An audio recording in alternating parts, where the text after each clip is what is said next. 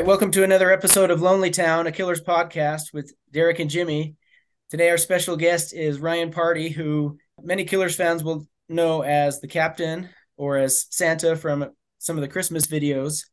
But as I've learned more about Ryan and his history with the band, one of the words that came to mind was Renaissance man. But then I also thought it's more likely, I guess, a better description would be most interesting man in the world, because we'll get into some of the reasons why I think that's the case. But I guess Ryan, one of the things I wanted to start by asking you is about the earliest interactions you had with the band. I understand your brother was friends with Ronnie in high school. Is that correct? Yeah, I was definitely friends with Ronnie first. Ronnie was already kind of the ace drummer. He kind of played in all the good bands in town. He was kind of sleeping around with all the best bands. And by the time he got to the Killers, he'd already played in all the biggest bands in town. It was like he'd gotten really close. This isn't old news to hardcore Killers fans. Ronnie got really close with Attaboy Skip. He had another great record band called Expert on October, and so on and so forth. But I met Ronnie actually in eighth grade. He was touting the music program at his high school, and I actually already knew who he was through my brother and through just he was a few years older than me, so I looked up to him as one will at that age, as kind of a legend, even though he was just probably a pretty decent drummer in high school, you know. And he also drove this really cool black Volkswagen, and worked at the health store around the corner or the grocery store. So I knew who Ronnie was. He kind of had a cool swagger even back then, and yeah, he was friends with my brother Rod, and they played music together. And yeah, so dating back to about 1992 or three, I guess, is when I met Ronnie. And then how did you get involved at such a young age in Cafe Roma? I understand were you owning it, or were you just managing it? Squatting. I was a squatter. Um, that's interesting. So I actually worked at In-N-Out Burger. That was my first job, and then I decided that wasn't very cool. And that's when I grew the beard. I quit In-N-Out and I grew a beard. And I was like, where can work, and where a beard is respected? And I was like, oh yeah, Starbucks. And and of course I did what any kid would do, and I got a job at Starbucks and a barista, and then I got a job at Roma, and then they told us, and Roma at this point was already well established. It was an institution for the entire university district. Back in those days, it was where all the artists hung out. All the kids I wasn't that sophisticated. I thought, oh, this is where the cool kids are, the kids that listen to Morrissey, you know. And so I started hanging out in there, and I would meet friends there. And this is where a lot of really cool shows would happen back in the day. Um, so I took the job as a barista, and then a little while later they said they're going to close the place.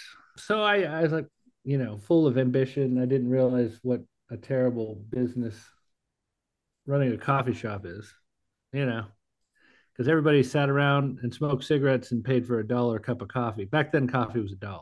It was dating myself. So they'd spend $1 and they would talk. This was, yeah, people weren't even on laptops really. This is late 90s, early 2000s, and then the cool artists would come in, and so I had a meeting with the owner, and I kind of agreed to take it over as owner, but I don't know what I owned. And I certainly didn't have any business licenses, and we were paying rent, and then, anytime a serious, there was no business plan. Our plan was to serve coffee. And the problem was is that we probably gave away half the coffee in the place for free because everybody was our friends. But during that time, we had some really cool shows. The Killers played there with Hot Hot Heat. Wow, Uh, that's pretty well documented, I think. I didn't know Um, about that. So this, rumor has it, you know, that indie rock and roll, the song off of, a coffee shop with a cause. Man, I'll freak you out. That was about Cafe Roma, and it was ironic. Brandon actually didn't like the coffee shop. So when I started working at the coffee shop, of course, the Killers, Brandon was a very humble kid, you know, very sweet at that time. And he knew that the cafe was one of the few places that you could play in Las Vegas at that time. So when I met Brandon, I think he was definitely underage still, and I think he was tipping back a Coors Light or two out in the parking lot,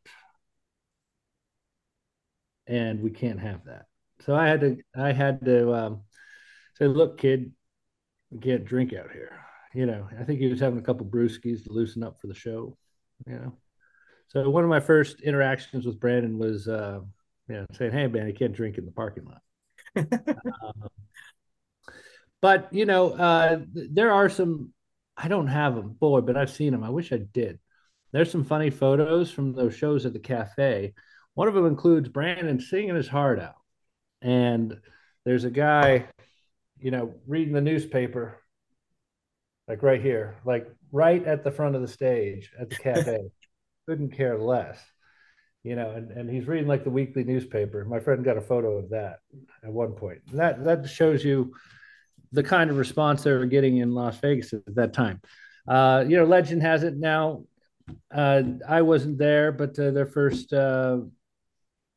think their first live performance was open mic night at Cafe Espresso Roma, and they played, I believe, Mr. Brightside and Under the Gun at open mic night. I think that was their first performance. Of course, they made some other good friends in the community who I'm still friends with to this day, and we throw events periodically. But some of my early memories are that I remember seeing them at, I believe, the Junkyard early on, and with a different bass player and drummer, right? Yeah. I think Allie. There's a female bass player named Allie who played with them briefly. She's no longer with us. She passed away, but she was in the band back then for a hot second. And then I think Mark Stormer started hanging out at the cafe. I became particularly friendly with him. I think he just joined the band, and I really became good friends with Mark. And that's who my best friend in the band was, still is. But especially then, he was kind of an agoraphobic guy. I mean, didn't leave the house much. I think at that time, Mark was delivering blood. So talk about a gothy dude, right? You know, he, yeah, he was delivering blood, and he'd come in the coffee shop, and I think he didn't really talk much. He's still a man of few words, unless you get him going. Then he'll talk your ear off all night. Not your ear off, but he's down to hold an important conversation, but he doesn't suffer fools, you know. So but he enjoyed the coffee shop. He saw it was a place for outsiders, and we became really close. I figured out how to make his tuna sandwich just the way he likes it, so he didn't really have to explain that over and over again.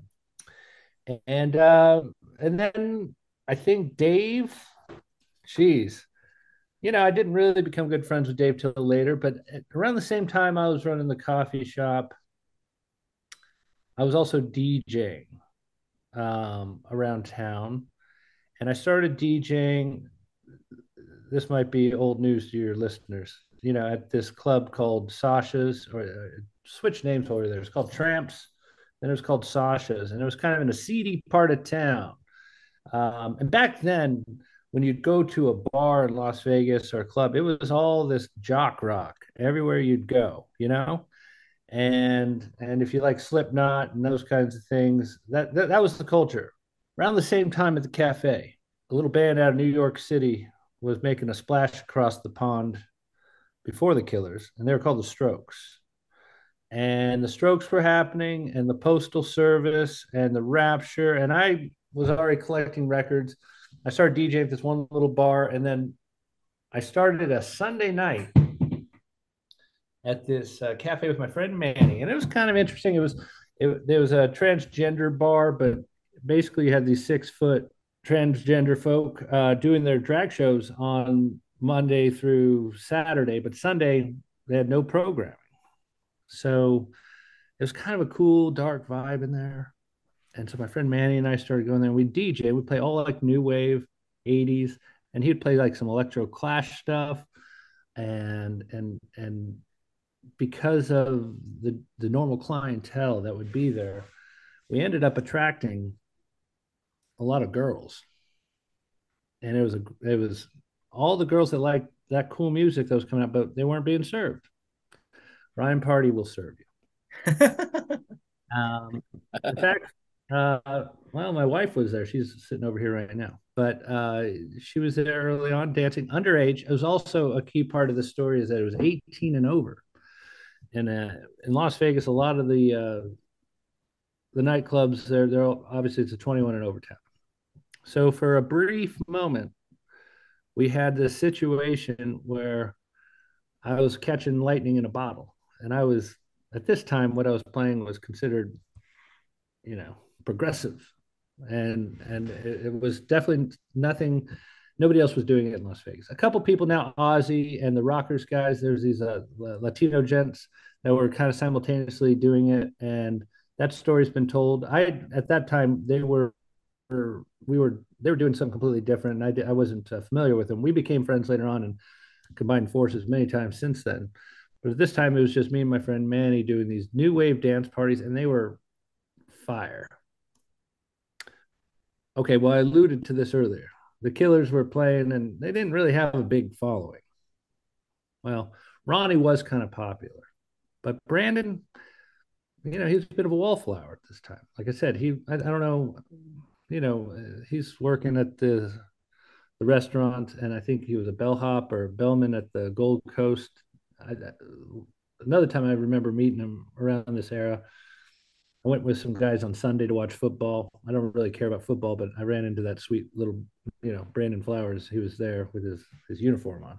I was like, hey, that's that kid from that band, The Killers. I was like, I like them. They're gonna be something.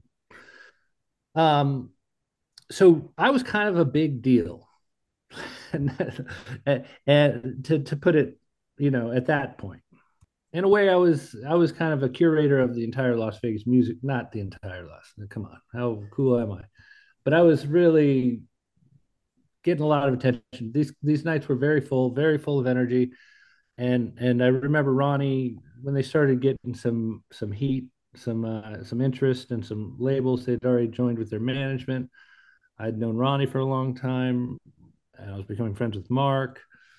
And then I think shortly before this, I remember seeing the first version of the band we know now with Mark and Ronnie in the rhythm section. I think that was for me, that was at the Crown and Anchor.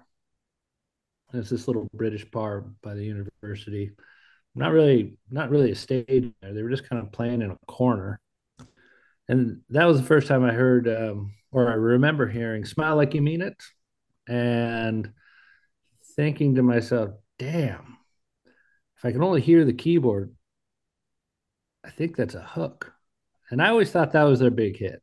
I was like, that was the moment. I was like, Brandon, you gotta make sure that keyboard's louder, man. Uh, you got a song there with that "Smile Like You Mean It." I didn't think it was Brightside. For me, it was "Smile Like You Mean It" that got me. And "Under the Gun," which was a B-side. But I digress. So, but that was the first night I saw them at the Crown, and I was like, okay, this is, we knew they had talent, but that's when it clicked, and I made the decision that the Killers were gonna be the biggest thing to ever come out of Vegas. So I was doing these Sundays. Ronnie comes to me, he's like, "Hey, Party, we got all the labels coming out to see us, and he wanted to know if they could play on a Sunday night."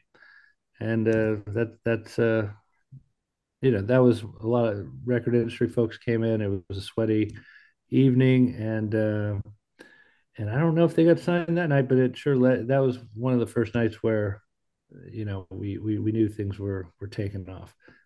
Was that your question? Yeah. Yeah, that's awesome. So I've also read or heard that about your 25th birthday party at the Ice House. Is that was that Yeah, did so you? they got signed that night, and then let's see. Yeah, it was my 25th birthday. I've told this story before. It was this another bar I was DJing at, and that's right. They asked me to DJ their. It was like the record release. The A&R guy, Rob Stevenson, the guy who signed him. This was kind of like him. It was a showcase for the Killers. February 25th, 2004. And I know because it was my birthday. And this was kind of their first party launch. And there's all just industry people. They were playing with the other acquisition of Island Def Jam or Rob Stevenson. And that was a band called The Bronx. Is that in your quiz information? So the Bronx Somebody are, just let me go. Yeah. you know the Bronx? Somebody just got on their bingo card. Uh-huh. Yeah. I don't know. I don't know. So the Bronx actually, are kind of this hard, heavy hitting kind of punk hard rock band. They're awesome. They put on. I booked them later on at the Bunkhouse a few times, and they still do a good business, but they did not take off the way the Killers did. So we had this hard rock band, the Bronx, and the Killers that night playing on my 25th birthday, and yeah, at some point, I think Ronnie said, "Hey, party, you want to be our tour manager?" I was like, "All right, yeah." Okay, so February 25th. You guys know when does Hot Fuss come out? I think it came out in June of '04. And I think, but they'd already had the two singles kind of percolating over in the UK, right? They had and the Lizard King record deal going. So they're kind of picking up some steam. I know somebody told me, and Mr. Brightside, Mark had sent me a couple advanced copies of 7 Inches on vinyl. I don't know. You guys are journalists. You could fact check this, but I think I'm the first DJ to ever spin it. And the Killers in the United States on vinyl. Pretty positive, actually. But uh, there might be another DJ out of San Francisco that possibly did, named Aaron Axelson. He was playing. He was their manager, Braden Merrick, at that time. Had some good relationships with the gentleman up there. What is it? Is it K Rock in San Francisco too? What's their radio station? Anyway, this guy was shortly after me, but so I got hired on that night, and I believe my first day on the job was March 16th or March 15th or 16th, around there. It was my job to go. Now the band had loaded up the trailer. I had to go pick up the van and trailer, and pick up a guy I'd never met before from Nephi, Utah. Wyatt. Wyatt, Wyatt. Wyatt, yeah. So Wyatt was Wyatt and I were the Killers crew for America. At this point, they had an English crew. This guy named Gilbert and a couple of, maybe two or three. They had like a 2 or 3 man crew over there. But Wyatt and I were, we were hired. We were the A team, and I remember at that point. Let's see. I said 2004. I think I went on the internet. I went on to Ask Jeeves, um, and I said, "What does a tour manager do?" Yeah. I think I found like some article on Ask Jeeves uh, about Billy Joel's tour manager. And I kind of just like, what does a tour manager do? But I just said yes. That was always my policy. It still is. Like, you don't know what the hell you're doing. But I said yes. Just say yes, and things will happen, right? And I told you, I'll never forget. There's a day in the cafe. One of the journalists came in, and they'd heard that the Killers were picking up some steam, and the editor of City Life, I believe. I won't name names on that, but I said, mark my words, this is going to be the biggest story to ever come out of Las Vegas. And he said, yeah, right. That's a bunch of hype. He later gave me credit for my early I don't know what you call it, prophecy, but I so let's see, we're rewinding. The cafe closed. Back to your original question, but the cafe closed November of 2003, Thanksgiving Day. So I found myself without a job. I was just kind of DJing here and there, and even that we were starting to get some heat, and it had become 21 and over. It was kind of killing that night and my DJ nights. And Ronnie offers me this job like 3 months after. I'm kind of a C, getting C's at UNLV at the time or dropping out. And I was like, all right, I'm kind of a mediocre student. So I'll go. And this was a 6 week gig, I'm like, all right, I don't know what I'm doing right now. This sounds fun. And we went out and we had, so Wyatt and I were driving to Austin.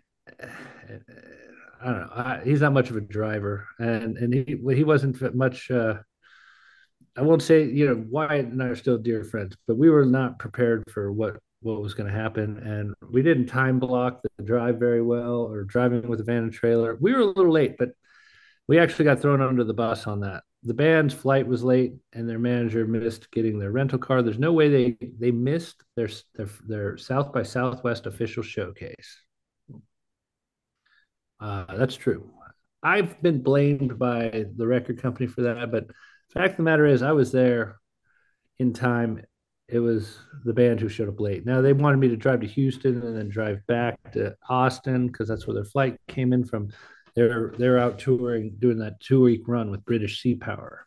So they missed that official showcase. The first show that we did with them was at a place called Stubbs. It was one of these industry showcases. The Killers already had the big label push at that point. I think the Hives were playing and a few other hot bands at that point. It was all hosted by David Cross, and that was awesome because he was, just riffing and we got through that. We played a couple little private shows, and then we were off. We were doing a 6 week run, opening up for a band.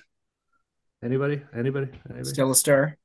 Open up for Stella Star, and we're just playing little 200 capacity clubs, a little 100 capacity opening for Stella Star. Hot on the heels of their new single, My Coco, and they were kind of it was kind of cool to be with them, but we were playing 250 caps each night, except for I think New York. I think we finally, that's where they're from, and this is where. Have you boys watched that 2000 movie? What was that movie we went and saw? Meet Me in the Bathroom. No. You should watch that if you get some more texture on the time and era. And that just came out. We saw it in the theater just a few weeks ago. But that was about the New York scene of the late 90s up through 2001, the Twin Towers falling, 9/11, up almost to the Killers, basically. And then we rolled in. We opened up for the Killers, or for Stella Star there. Honestly, the tour was going pretty uneventful. I guess it was exciting because it was our first tour, and this country is so huge, and we were just driving. I think we were leaving that first show in Austin, and I look back at I'm driving the band, and I say, "Hey guys, they're approving artwork." That's right, we're still approving the artwork. Yeah, we got like the first copies of Hot Fuss. That's pretty cool. We're like, they're in the back of the van looking at it, and I don't like this. I don't like, that's not how I thought it looked. And I say, how many records you guys think you're gonna sell? And I said, what, 500,000 or so? And Ronnie goes, 8 million records. I just let out a big laugh. I thought he was crazy. I don't know if it's hit 8 million yet. How many has Hot Fuss sold? I don't know. I think it's close. I think it's close. You could probably Google that and fact check. But that was what they said, and I just let out the biggest laugh. We had a great time on that tour. Jeeves didn't help me out on that article that I looked up. And I wasn't doing anything Billy Joel's man, but we didn't miss any shows. We didn't miss any interviews. I was like scheduling their interviews, and on that tour, Stella Star had their tour manager, which was a guy named Jeremy Bates, and that's their tour manager to this day. Jeremy and I became great friends, and towards the end of the tour, there was always pressure to have me fired. Boys, the label did not want this guy around. I probably got fired 9 times or let go. Okay. I was never fired. I was like, there's no job for you. Then they would ask me to come back and do something. I'd drive, I did merch. I was Jeremy's assistant. I was the band's assistant. I kind of helped them with their website. I kind of created this character for their fan club called the Captain. And we did these stupid interviews that were bad. I was trying to help them build their fan base. I was going to write some blogs, and that kind of was hot fuss. And then toward as that tour, first tour kind of launched, I think we were played at the Larimer Lounge. All right, here's a factoid. We were playing at you know where the Larimer Lounge is? It's in Denver. It's some little hole in the wall venue. We were playing with Stella Star. The night before, we played in Lawrence, and we didn't. Stella Star wasn't playing in Lawrence. It was just the Killers by themselves. Sorry, guys. So this is early April or late March. This must be early April or early to mid April. The Killers play in Lawrence, Kansas, big college town. I counted 14 people in the audience. Wow. April 2004. So then we go play the Larimer Lounge to a half-sold Denver crowd of Stella Star fans. Maybe there's not even half. There's probably 75 people there.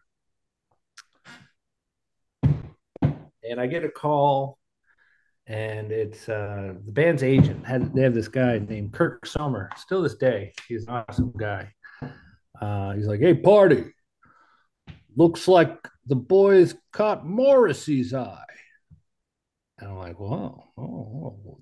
Everybody loved Morrissey. Brandon, at that point in the career, Brandon's biggest dream could be to be Morrissey. That was it. He was trying to be Morrissey all over Hot Fuss.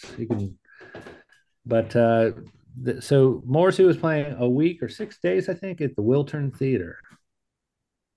And he asked us to play. I think we were able to join for 2. So we canceled. Did we cancel on you guys? I think we canceled on you guys. Salt Lake got canceled for the Killers. I'm sure Stella Star did great, guys. I don't know if you were there. And I drove to LA, and kind of another sleepless.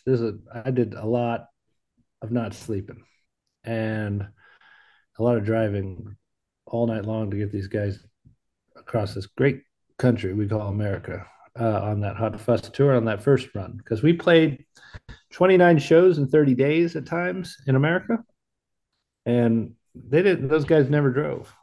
So we played the show with Morrissey.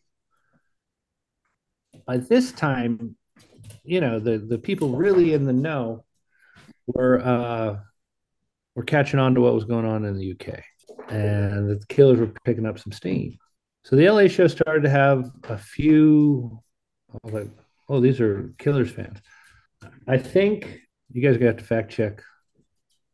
I'm sure your fans are gonna call me out on something, but I think when we were in Seattle, so then we raced up to Portland to open up for Stella Star after the first Morrissey show, or we played no, did we play both those Morrissey shows together?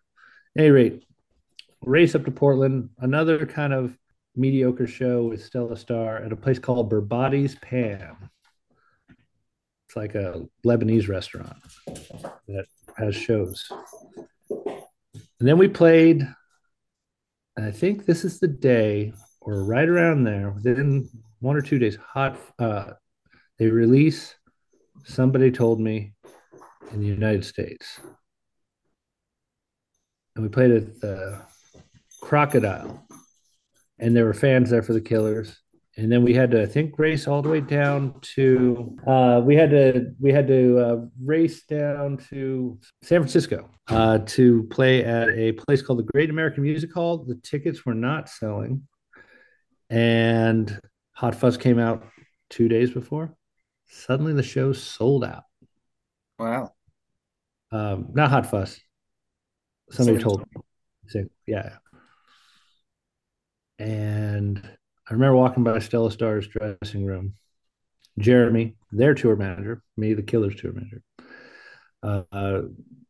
Jeremy is walking back to tell Stella Star, "Hey guys, congratulations, we sold out the show." And I just chuckled. And I love if Stella Star listens to this, I love Stella Star, but it was clear what was happening. Killer Mania was just ramping up. And then we went down, played a cool show, I think at the Troubadour. It's like a little private one. Industry was all starting to pick up Killer Mania. Killer Mania was starting to really happen. And we played this Casbah show in San Diego, another 250, 300 cap club. And then we played Coachella. And people descended upon. And that's when I really, if you want to say, Ryan, what was the moment when Killer Mania began?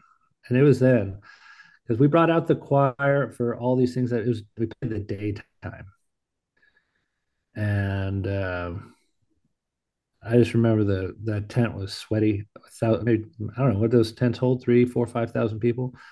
And it was game on. And that kind of wrapped up what I'll call chapter 1 of the Killer's rise. And I think what Hot Fuss came out then. So when you're crisscrossing the country, driving all across this great land, do you have any good stories that come to mind of just interaction with the band? I know there's always good road stories. Sure. I mean, I told you that one story looking back at the van and Ronnie telling me 8 million. Another one was, Ask Jeeves did not tell me that when you go into Canada, you need to have some paperwork, bro. and their manager didn't either. I got blamed on this too. But I didn't get whatever the proper paperwork was for to go to Canada. We got stopped at the border. I came up with the bright idea to drive to another border. It was also snowing. We were sliding all over the road. It was the scariest drive ever. We finally snuck into Canada, which, by the way, we got away with. And I think still haunts them to this day. I think it still comes up. And we play a couple of those shows. I think on the way out, I decided, hey guys, let's take the van and trailer through a self-cleaning car wash. And we broke the car wash in Toronto. And as as we're driving, I'm like, we're kind of leaving. I realized we broke it, and the car wash guy is kind of walking up to me like, "Hey," he had a funny accent. I'm not allowed to do it. He says, "Hey, you broke my arm." He said, "Not my real arm, but my car wash arm." and we all just laughed, and I kind of peeled out, and he was like running after us. So we committed a couple of small crimes in Canada, and that was fun. And I don't think they're fugitives, but if the band feels generous at some point, I'd say they should find that guy. Give him fix his car wash arm. When I was selling T-shirts, I was always, I don't know, I've always been a little bit of a hustler. Now I feel bad about this because sometimes these venues would try to charge a bunch of money. And I think there's a couple of venues where the band never liked they would take like 20-30% of your T-shirt sales money. And I think I skipped out on a few of those venues, and I apologize for that. That was kind of something I did for the band that I'm not so proud of. And now that I kind of run like a small indie music venue, not anymore. But when I ran the bunkhouse, we should have probably. It's not like these venues are making a bunch of money. You you make a hit here and there, and why shouldn't they be allowed to take a piece of the merchandising? I guess it makes sense, but sometimes these people really stick it to the bands. Other funny stories. Fugitives in Canada. I'm trying to tell the PG-13. Now it's not X-rated. I'm a boring band, guys. Uh, uh, You are in Vegas. You are in Vegas. yeah, I mean, I was there for the tour where the band was not so much trying to. They didn't think they needed to. Brandon wasn't the great spiritual leader that he is now, or whatever. The Mormon, the good, outstanding member of the community that he is, and he and I used to have a good time together. Um, I think I remember driving him through Idaho on his 21st birthday. Real simple stuff here, and I think we're in southern Utah, heading to a show in Reno. This is all in Hot Fuss. I don't know. It was one of his early birthdays. He could have been 21 or 22. And all Brandon wanted for his birthday was McDonald's. The guy likes McDonald's, and he likes to drink Coca-Cola and smoke cigarettes, but he doesn't do that anymore. I don't think. How about the Coca Cola? He likes a Coca-Cola, a Coke and a smoke. The old Brandon Flower special. So with Wyatt, did any Nephi stories ever come up? We're both from Nephi. Yeah, Pressure. right. This is Lonely Town. Yeah, I mean, it was just I kind of looked at your site. I think Wyatt was so whiny. Like he was just some girl in Nephi. Do you know who this girl is? Had just Probably. broken his heart. And it's the last time I've ever heard Wyatt whine like this because he did it all tour long, especially on that trip to Austin. All night long, Wyatt talking about this girl back in Nephi. What are they doing with those girls up in Nephi that made them break Wyatt so badly? I don't think Wyatt's been the same since. Can't live that rock and roll lifestyle, I guess. They don't like it, do they? Did Uh, uh did Brandon ever mention Nephi or anything about growing up or being around there?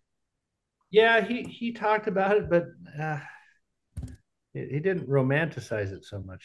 It was just kind of that's Nephi. You know, it was just the one stuff. What is all the lyrics you guys can use? You guys probably find all the Two references. Star Town. Yeah. So that's all Nephi. I remember those early shows in Salt Lake. I'd be selling T-shirts, and like Brandon said, can you take care of my cousins get a T-shirt? I'm like, yeah, man. Which one? I said, oh, there's like 40 people out here. Which one's your cousin? No, those are my cousins. You know, like I might not even be exaggerating. It might be 60. It was like a lot of cousins came out of the woodworks and were, you know, you know, and they're very supportive, of course. But I was just like, wow. So, at that point, he wasn't ashamed of Mormon being a Mormon, but he also didn't talk about it. I think he was still trying to keep some rock and roll mystique at that point. And I know he's since changed. He'll speak about it. And, he's not ashamed, or he wasn't then, but he just didn't really talk about that. I think he liked talking about Vegas things. He loved talking about Brit rock. I got some sense of what uh, Nephi was through some of the music and the characters in those songs. Wyatt probably told me some stories. I don't know. He just talked about playing these scrappy little golf courses around there. I like to golf. Brandon, big golfer. You know, do you know what courses he played around there? We just have a little 9-hole course in Nephi, Uh huh. and then there's a couple other smaller ones around in Gladstone and Payson, and I didn't really get into golf until Brandon, till after I was done with the Killers. Really, I didn't really start golf until I was 30.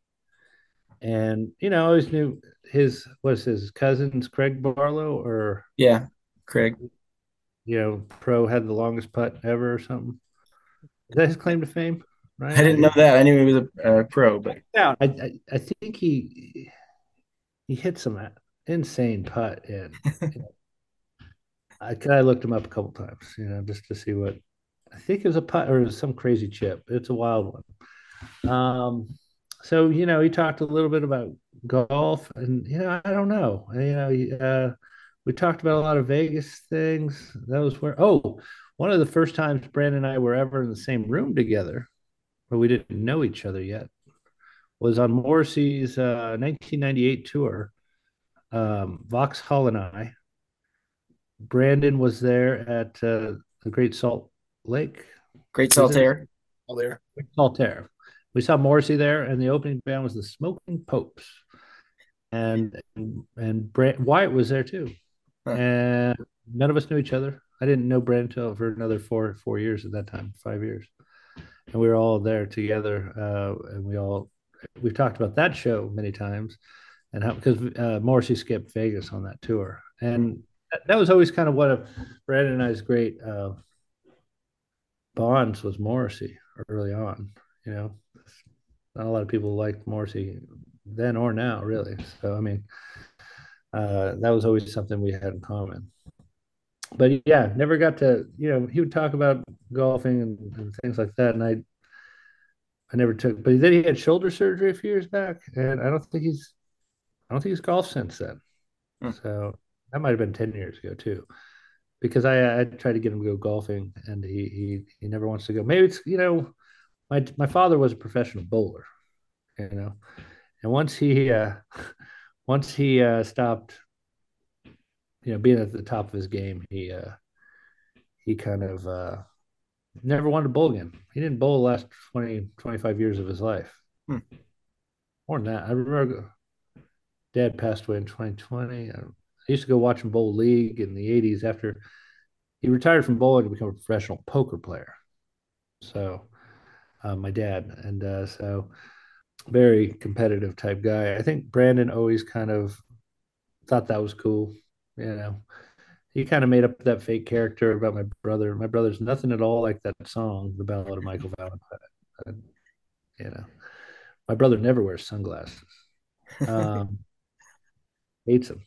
But at any rate, I digress. I don't, I'm sure if I thought long and hard, I could think about some more Nephites, but I always just remember, I remember driving by and they go, as we went, I was like, oh, yeah, that's Nephi over there. And I looked and I didn't see anything. And next thing you know, we're on our way to Salt Lake City. So apologies to you guys in your hometown, but I don't even think we pulled over. Maybe, is there a gas station or something there off the side of the road? Yeah, there's a couple gas stations. So we Yeah. probably stopped at the gas station to smell the air or something. And like Brandon pointed over to something and said, that's where, you know, smooched a gal. I don't know. Made a pact. No, I didn't, there wasn't like any like big wise, insightful words about Nephi. I'm sorry. God, I'm It's all sorry. right. That's all right. Get Wyatt on the show, and I'm sure he'll tell you all the Nephi stories. Yeah, I see him periodically, but he just pops into places. He keeps in touch with the boys. I'll say that. All right. Well, going back to that first tour, Killer Mania is about ready to take off. Are you there for the rise, Yeah. or do you But go yeah, back to Vegas? I was there. I worked with the band pretty, besides like periodically getting laid off and rehired. I worked with them from that February till 08, all through Sam's Town tour cycle. So album one, album two, I was very much hanging around the studio at the Palms during the making of Sam's Town. So I worked through 08, 09, So what's it like whatever. seeing them go from these little clubs, putting 14 people in Lawrence, Kansas to filling out arenas around the world? Like, what's that like? It was very exciting for them. I got to meet a lot of heroes. It's kind of interesting. You go, you play a show, and all of a sudden, and I think one of the first, let's see, early on, like David Bowie comes to a show. Bowie, and then, but Bowie was kind of cool. He kind of had his hat down low, and then he like sloughed off to the side, you know. And I never really got to meet Bowie. That was at Irving Plaza. I remember Bowie came by. Oh, here's a good. You guys can fill in the dates. Whenever live, remember Live 8? That was huge, biggest concert of all time. You know, I think we took a red eye flight from. I had no clue I didn't know who any of these people were. I didn't know the history. I was kind of this was one a gap in my knowledge, and I just knew we were going to play in the park. There's a big benefit. But things were happening. I told you, we did 29 shows, 30 days. I was, it was a whirlwind. And I usually was driving the whole time. So I wasn't sleeping. I was kind of had a little too much. What is that they sell at the gas station in Nephi? Truckers love it. Truckers love it. Yeah, the ephedrine. Yeah, I was probably drinking one too many truckers love it back then. Okay. And thoughts weren't connecting. It was all just a big haze for me. And Live 8. So I hadn't slept. We'd taken some red eye to London. I have no clue what's going on. I don't even know who's playing.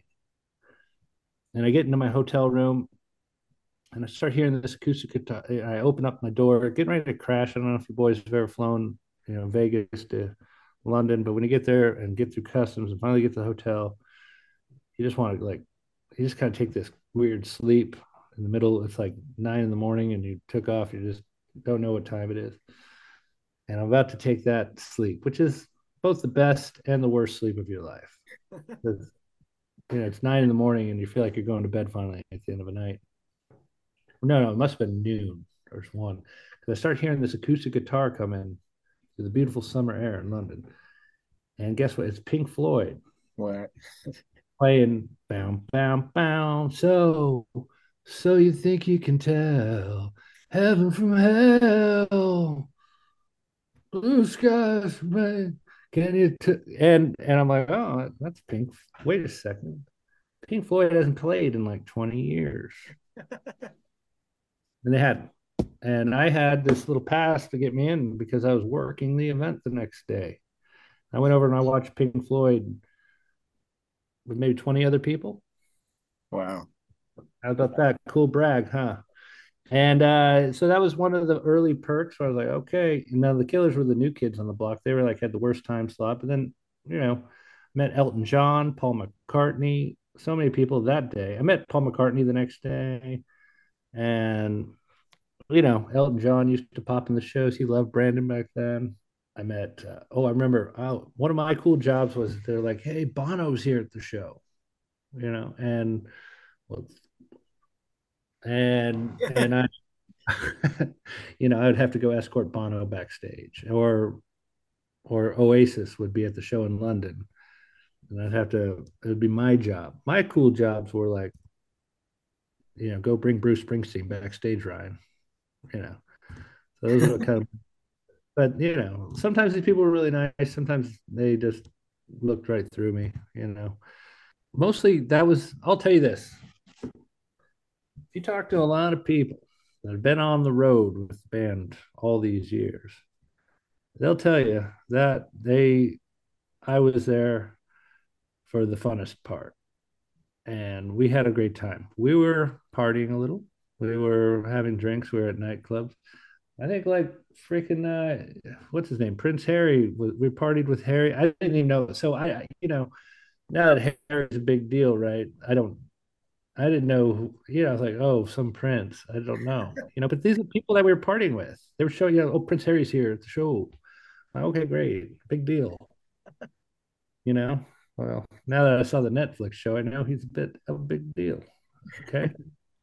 And no, it's true. I had partied with like we'd had a really weird night in Dublin with Bono, where Bono was just kind of like muttering, like, he was talking about charity, and then he was just kind of going on non sequitur after non sequitur. But it's Bono, so you're just like, wait a second, this got to be headed somewhere. No, it's not. One night with the boys, and they got asked to open up for U2 shortly, maybe that night. It's 4th of July. We're playing the most un-American place you can imagine, Poland. We're opening up for U2 in Poland on the 4th of July. And it still looks like bombed out communism. There's like the big blow horns on the speakers, where they can make the Soviet announcements. I'm like, this place is weird. And yeah, we opened up for Bono. Bono's just coming back, hanging out with us at this point. Loves the guys.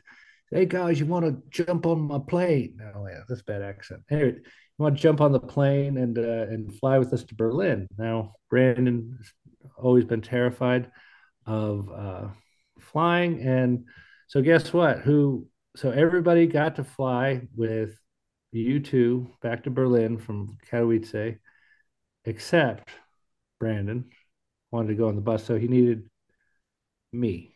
So I and Wyatt. So me, Wyatt, and Brandon took the bus that night from Katowice, Poland to Berlin. And that was the night that Brandon wrote Human. Wow. I said, don't say, are you human? Are we dancing? Don't do that. Let's work on that one. I'm just kidding. But yeah, that was the night. And we got drunk and listened to Willie Nelson, and Wyatt loves Willie.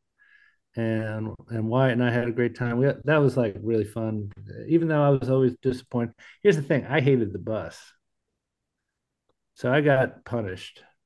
Um, I thought I was going to die on the bus, and Brandon thought he was going to die in the airplane. So it wasn't good for me. I didn't really ever sleep a whole lot.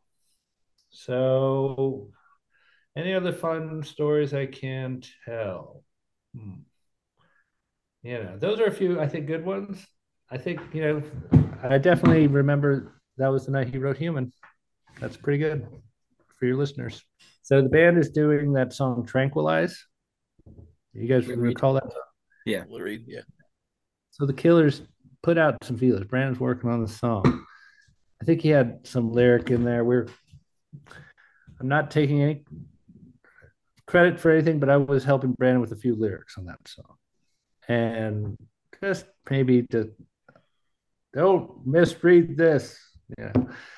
This I was just helping him straighten up. But all I'm trying to say is I kind of knew the song intimately, and it helped Brandon with a couple of lines and changing this around. Maybe don't want to pretend or I'm taking credit. All I'm saying is I was intimately involved with the song. So we're in the Sound Factory in New York. Band has never met Lou Reed. He has agreed to record the song Tranquilize. It was a huge moment, and so I'm sitting there in the lobby of what is it, the Sound Factory, New York, place where John Lennon, all these legends have recorded all this amazing music. And Lou Reed walks in. And the reason I gave you that lead up is because Lou and I start going over the lyric changes. Like Lou's like, I don't like that lyric. I think Brandon said Mickey D's eating some French fries. There's some funny lines in there, and they'd been changed. Lou didn't like saying Mickey D's eating some French fries. See, Brandon really loves Mickey D's. I forgot about that. Is that in the song? Did that lyric make it in the song? Mickey D? No. Mickey D's eating some French fries. That got taken out. Okay. All right. I'm not joking. That's real. Okay. And so I'm going over the lyrical changes with Lou Reed. And he's like, all right, man, let's get in there. Let's do it. He says to me. And then I say, and I'm like talking to Lou Reed here about, a song. And one of the greatest artists of the 20th century, great lyricist, the king of cool. I don't know what you call him, but so he said, "Yeah, let's get in there. Let's get to work." And then I realized, Lou Reed thinks I'm in the band, and I said, "Oh, I'm not. I'm not in the band." And suddenly his face goes cold. He goes, "Where's the band?" And he walks off. But for 2 minutes, guys, I got to talk to Lou Reed. And he thought I was in the band. Ooh, here's another one. Maybe bigger. Definitely bigger. It was a 2000. What year did Obama get elected? 2008. In the campaign lead up, we decided to go. Bill Clinton is stumping, for Obama, right? And Mark and Cooning want to go, just go. And then Mark's like, hey, I think we can meet Bill Clinton if we go. We can talk to the label. Like, all right, yeah, sure, whatever, guys. Dave just like, okay. And he's like, yeah, let's go meet Clinton. So we go to meet Bill Clinton. Well, we didn't know we were going to meet him. We go to see him speak, and then afterwards they tell us, now you can meet the president, Bill. I'm like, wow, that's pretty cool, right? So we get in this line of, I don't know, 50 people or 105, the VIPs, probably like the local mayor and state assembly people, local politicians, and probably the weather man or something is waiting to meet the president.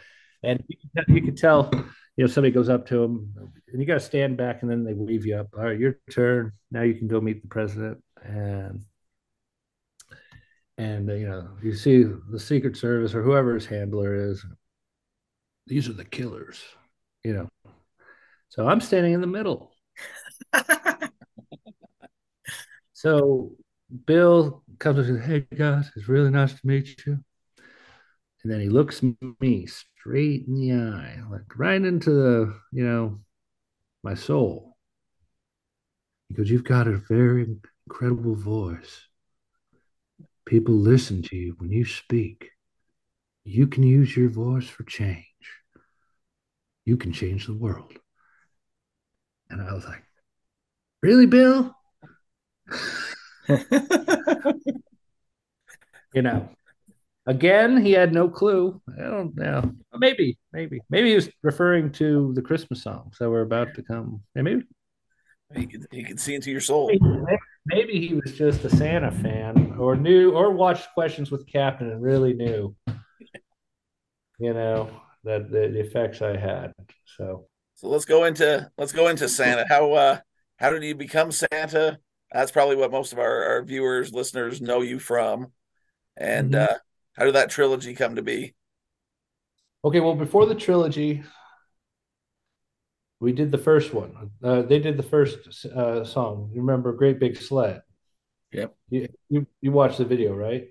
Yeah. Mhm. So I'm in that video as well. That was really just, I don't even know how that came to be as far as like the idea was, it was actually Thanksgiving Day. Was it Thanksgiving Day? We waited till Thanksgiving to record the Great Big Sleigh and then released it for Christmas.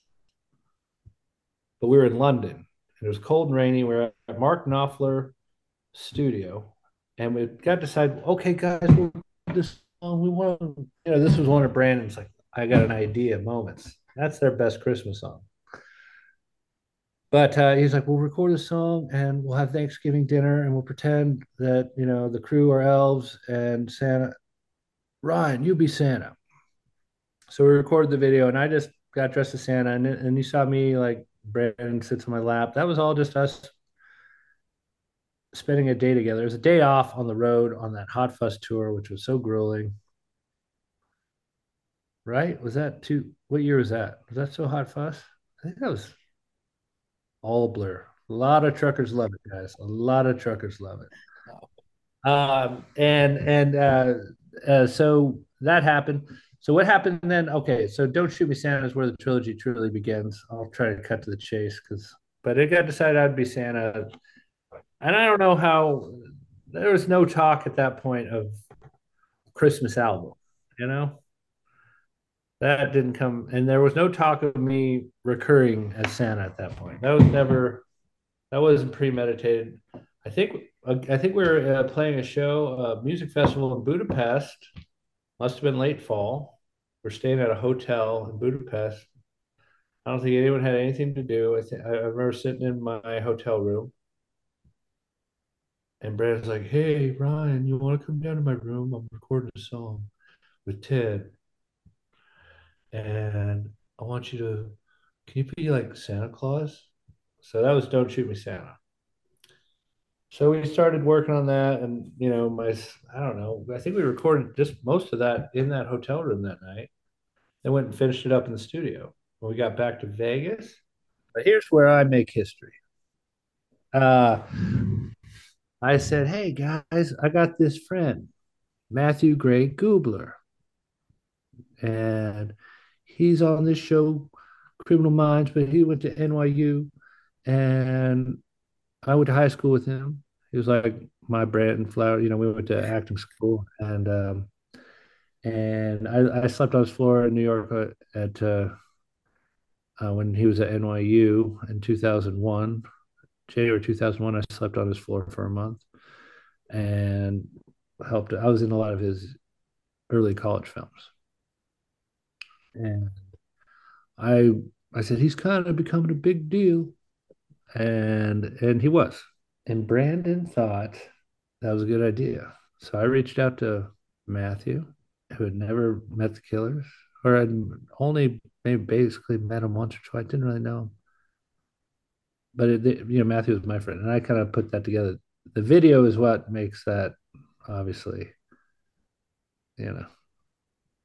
So I'll tell you, when we did "Don't Shoot Me, Santa," I was still DJing when I'd come off the road. There was a big event called the Get Back, and I was DJing until 4 in the morning, and probably drinking some more Truckers Love It, along with some vodka soda that night. And I showed up, as you would say, bleary eyed to that shoot.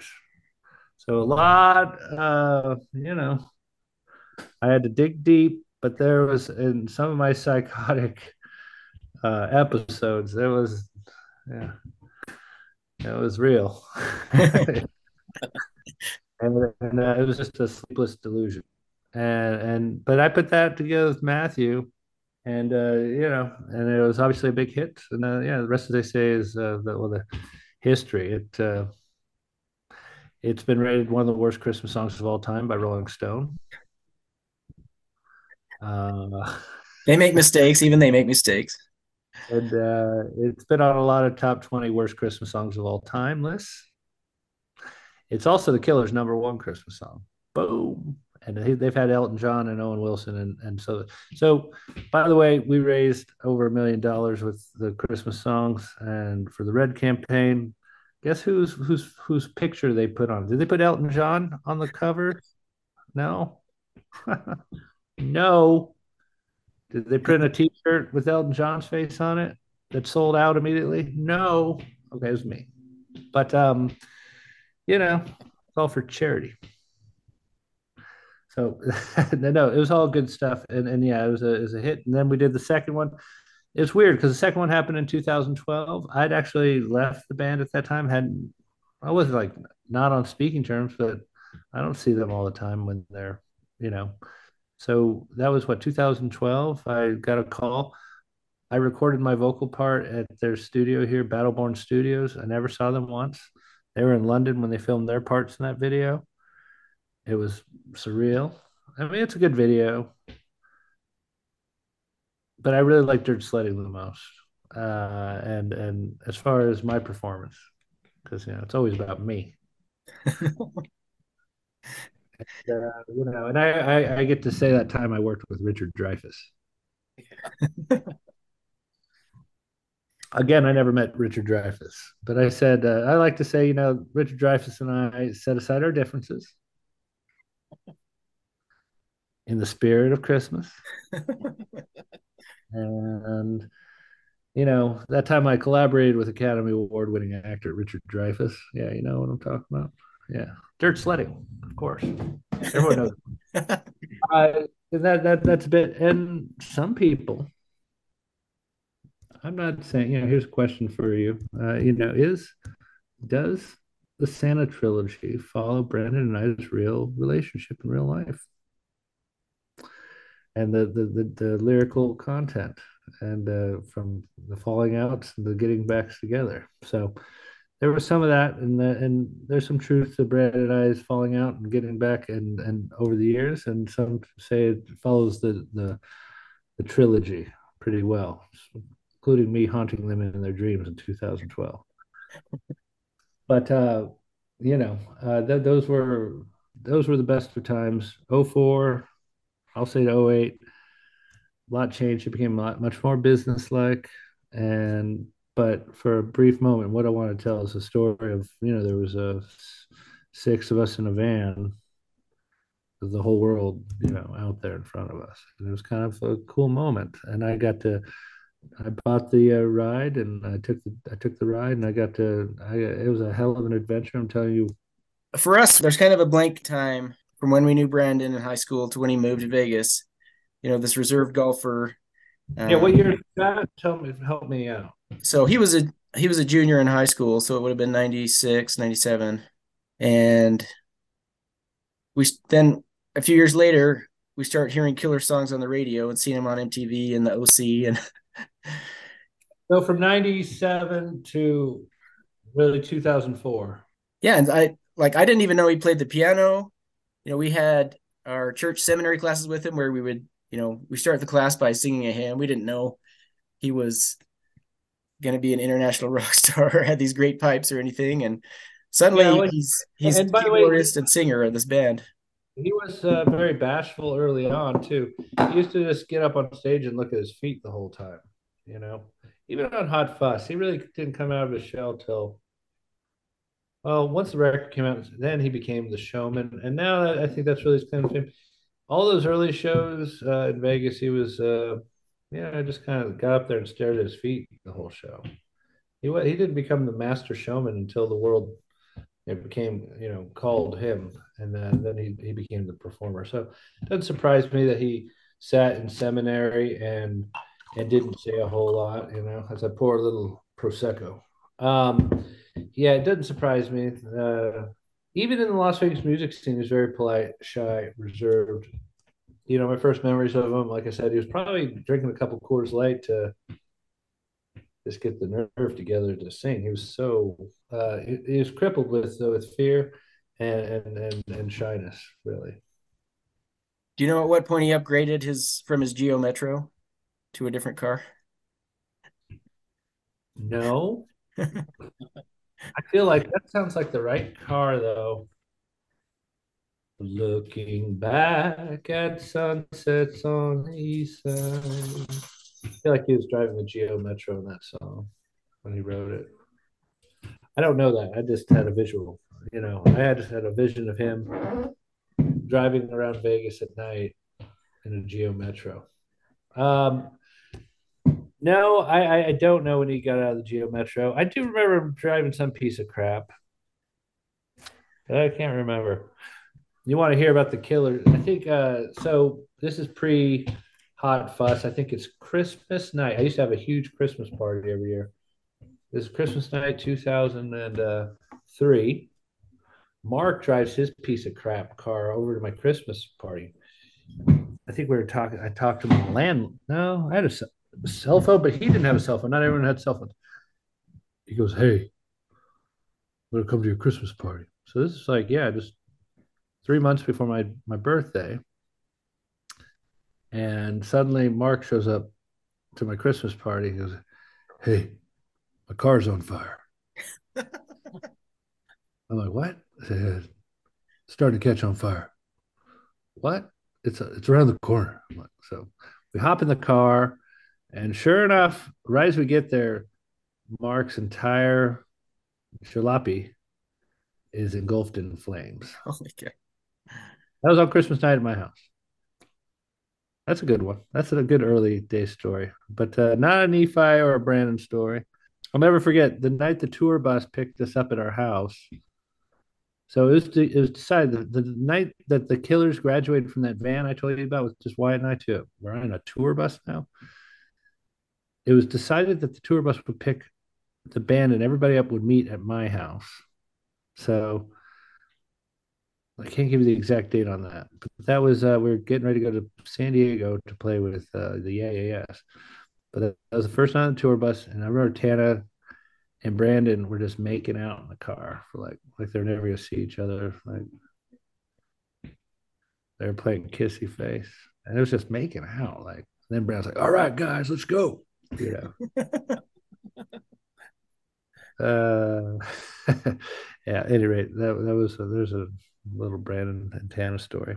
We had a Star Trek moment of our own a couple days ago. We were able to interview Matt Pinfield.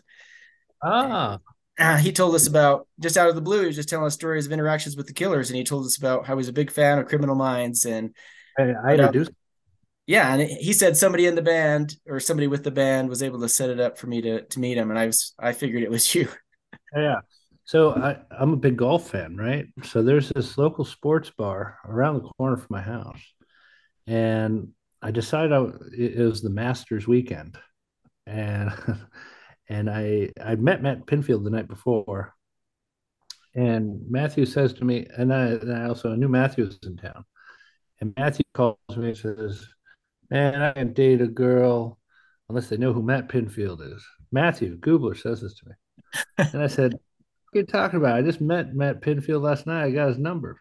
So I see Matt Pinfield again. It was over this festival weekend. So I was kind of at Pinfield was at the bunkhouse. What is this? When did we meet Matt Pinfield? Jeez, this guy, it's a little sad story. He's sober now, so this is a good story.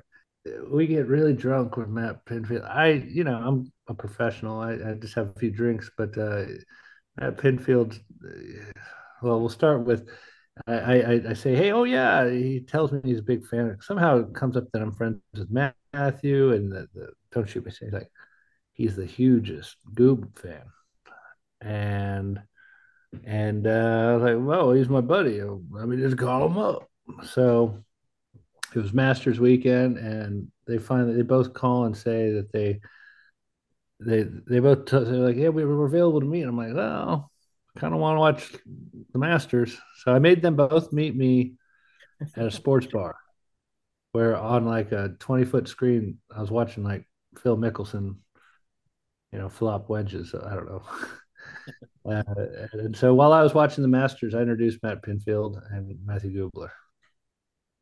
That's cool. And then I hung out with Matt Pinfield and for like 12 hours. Uh, I think he went sober like right after that. And he's been sober for a long time since. So it's not all sad, but at one point he was crying and he was eating some pasta with that black squid ink. I'm talking about never mind. There's this ink all over and he was really sad. And he was talking about a girl. Always a girl, guys. Always a girl. Always a girl. Breaking Wyatt's heart, breaking Matt Pinfield's heart. It's all heartbreaking stuff. Breaking old Brandon's heart. You want to hear a funny? Okay, here's one. Let's speculate. This conspiracy theory. What do you guys think? Who is Mr. Brightside? Who is she just smooching? It was only a kiss. It was only a kiss. You ever thought about that? I've heard it suggested. Now, I have no evidence. This is total rumor mill, right? But hey, it's coming from me. I don't know if this is true. But I heard that, there is some crossover points here that Matthew Gubler is Mr. Brightside. That she was. Is it possible? Is it? Yeah. That'd be That would cost them some fans. You'd have to go do some investigative journalism, see who Matthew was dating at the time, who Brandon was dating, and there was a Mormon connection, boys. All right, Link it together. you can imagine. And Matthew is quite the ladies' man, but like smooching the ladies. Could it could Brandon have been driving his Geo Metro one night, looking around, going to his girlfriend on a big, rather large Mormon estate on the west side? I know the property. And maybe he was driving by and Gubler was there. I remember Gubler was driving like a Toyota 4Runner. Was he over there smooching with this? Well, I won't name names. It's possible. Anything's possible, right? Awesome. All right, let's throw out some theories. Might as well get a conspiracy theory late in the interview. So, at any rate, that's any other fun questions or? I wanted to give you a chance to talk about Halloween Town. I started writing Halloween Town songs while I was on the road for the Killers. It's interesting. I have my grievances with the band. Who doesn't have grievances with their old boss? But I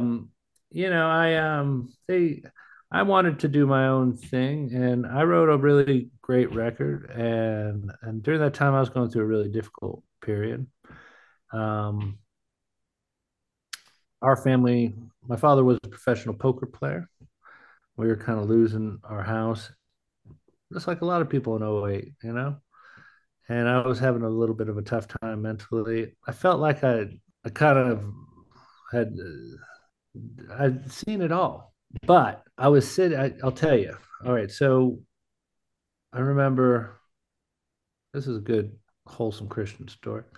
I was in Rio, and I was out there swimming in the ocean. I don't know, near the Copacabana or whatever it was, the hotel, and all of a sudden I don't know if I got stung by a jellyfish or whatever, but I thought I didn't know it. Or all of a sudden I started feeling these shooting, stabbing pains through my chest. And I'm sitting there in the water in Rio de Janeiro. And I look up, and above me, boys, Christ the Redeemer up on the mountains, you know? Jesus up there, the famous Christ the Redeemer. And I was like, well, hell's bells. This is how I'm going out. Uh, Rio de Janeiro. I was like, man, I didn't even write my own record. Oh, I'm gonna die. So then Dave Fitty peed on me, and I was all good. And then we went to Australia, and I was like, "What am I doing? What am I doing? What am I doing?" I want to write this record, and I think the Killers had officially conquered the world now at this point. I couldn't give you a date on this, but this is the day I decided I was going to quit. Uh, we were and go make the Halloween Town record. Also towards the end of a tour, but I don't know if the promoter had gotten owned or had access to the second largest yacht in Sydney. I don't know if you know about yachts in Sydney, but second largest one's pretty big, really big. And we're out there on a beautiful day sailing, and we're eating lobster that's being served to us by the staff, a little bubbly and jumping in the ocean. Just I was like, all right, what else is there? You know, I don't need to be eating lobster on yachts.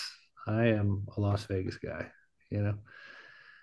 And so then I came back and I started working on that, and I worked on those songs, and really that song's about you know that's my Las Vegas record. That's my record of period. Vegas is a tough town.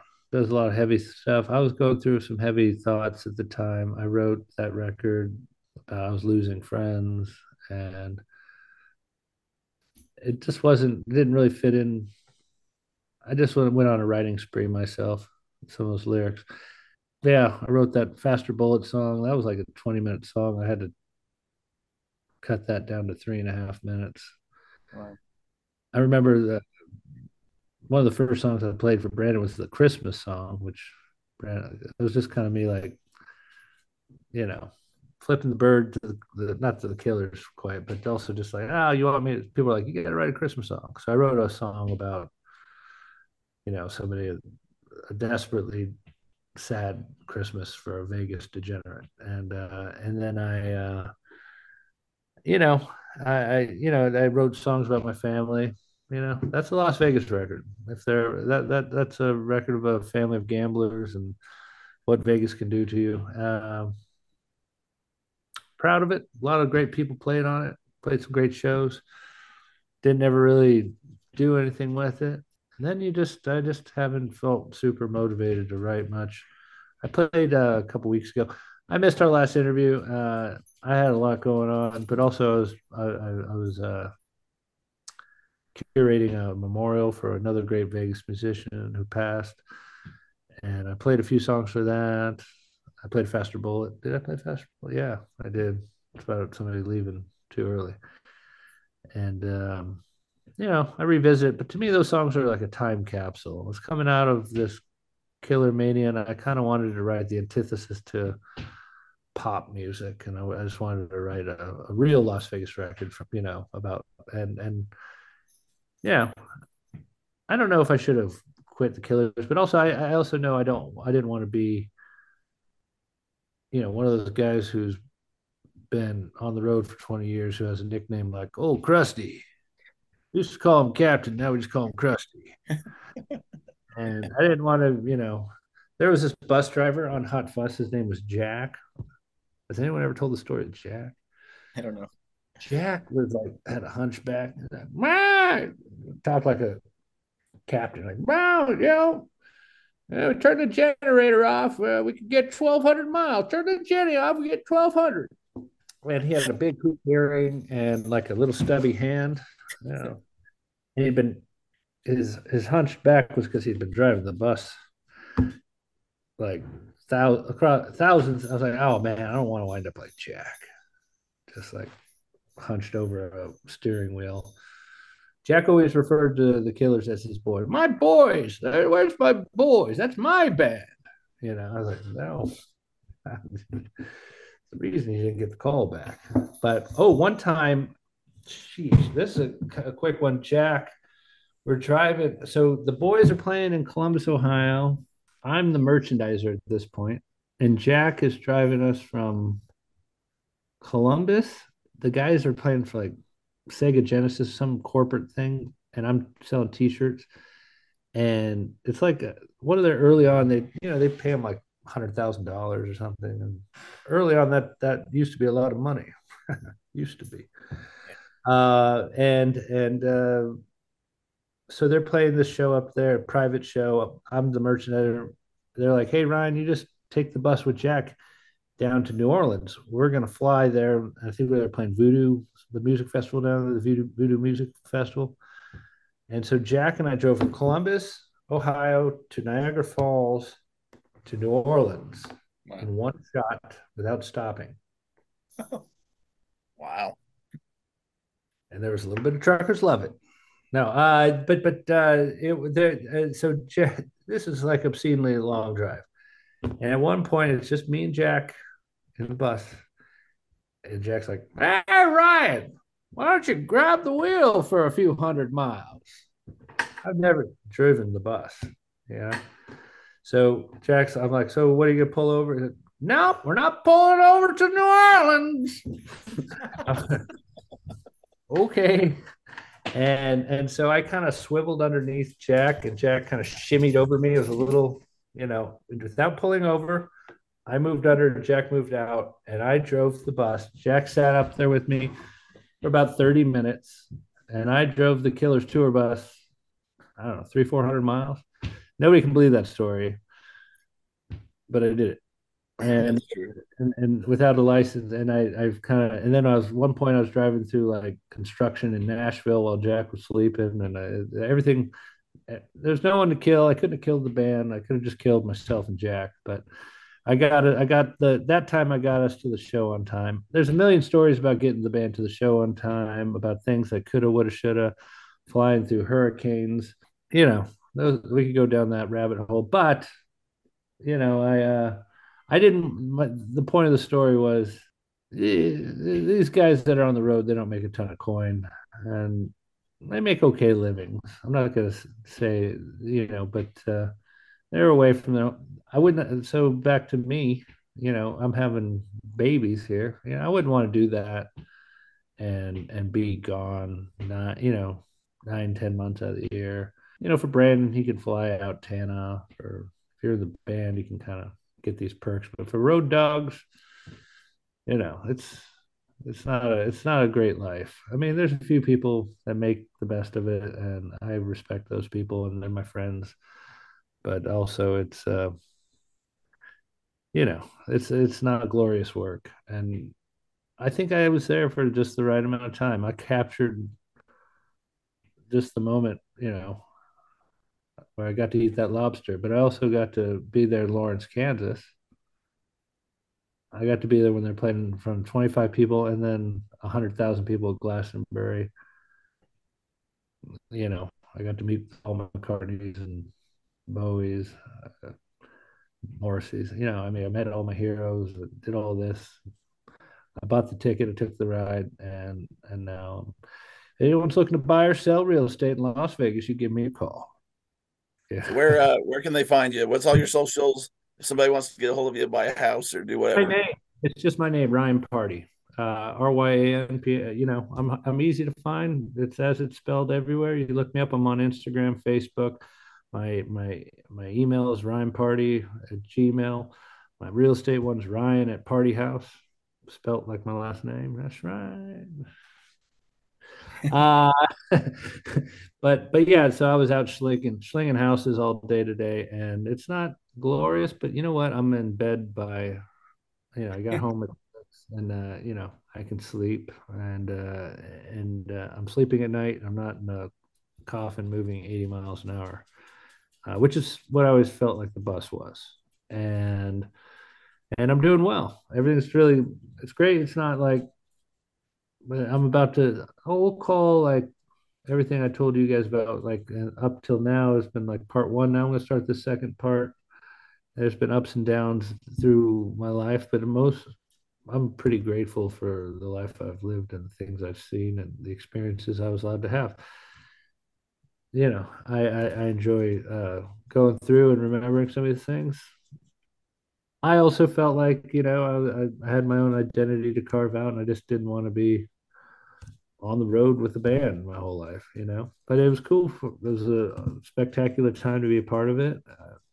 I think everyone will tell you I was there for the best part too. So no regrets. And I didn't go on. They played here in Vegas on New Year's Eve. I didn't go, but that's because I'm not going to take my wife to the Strip on New Year's Eve. You know, but they all invited me to come down. I kind of want to see Brandon. He wants to buy a house. No, just wanted to just like seeing those guys, and I don't know. It's not that much fun when I see them because usually now when we run into them, it's at a show, and it's just getting ready. It's real business like, and there's all these barriers between you actually getting to see them. They'll let me through. Old Cappy can still swing on back, and all the crew guys, they'll give me, my pass. I get in where I still have all the access. But I haven't been part of the day to day in a long time. Well, you've been on the cover of Las Vegas Weekly, you've been on Jay Leno, and now you've been on Lonely Town, a Killers podcast. That's right. Thanks for having me, guys. I appreciate it. Well, it was fun, and I like sipping on a little wine and reliving the past. So, this is Ryan Party. This is another episode down from Lonely Town.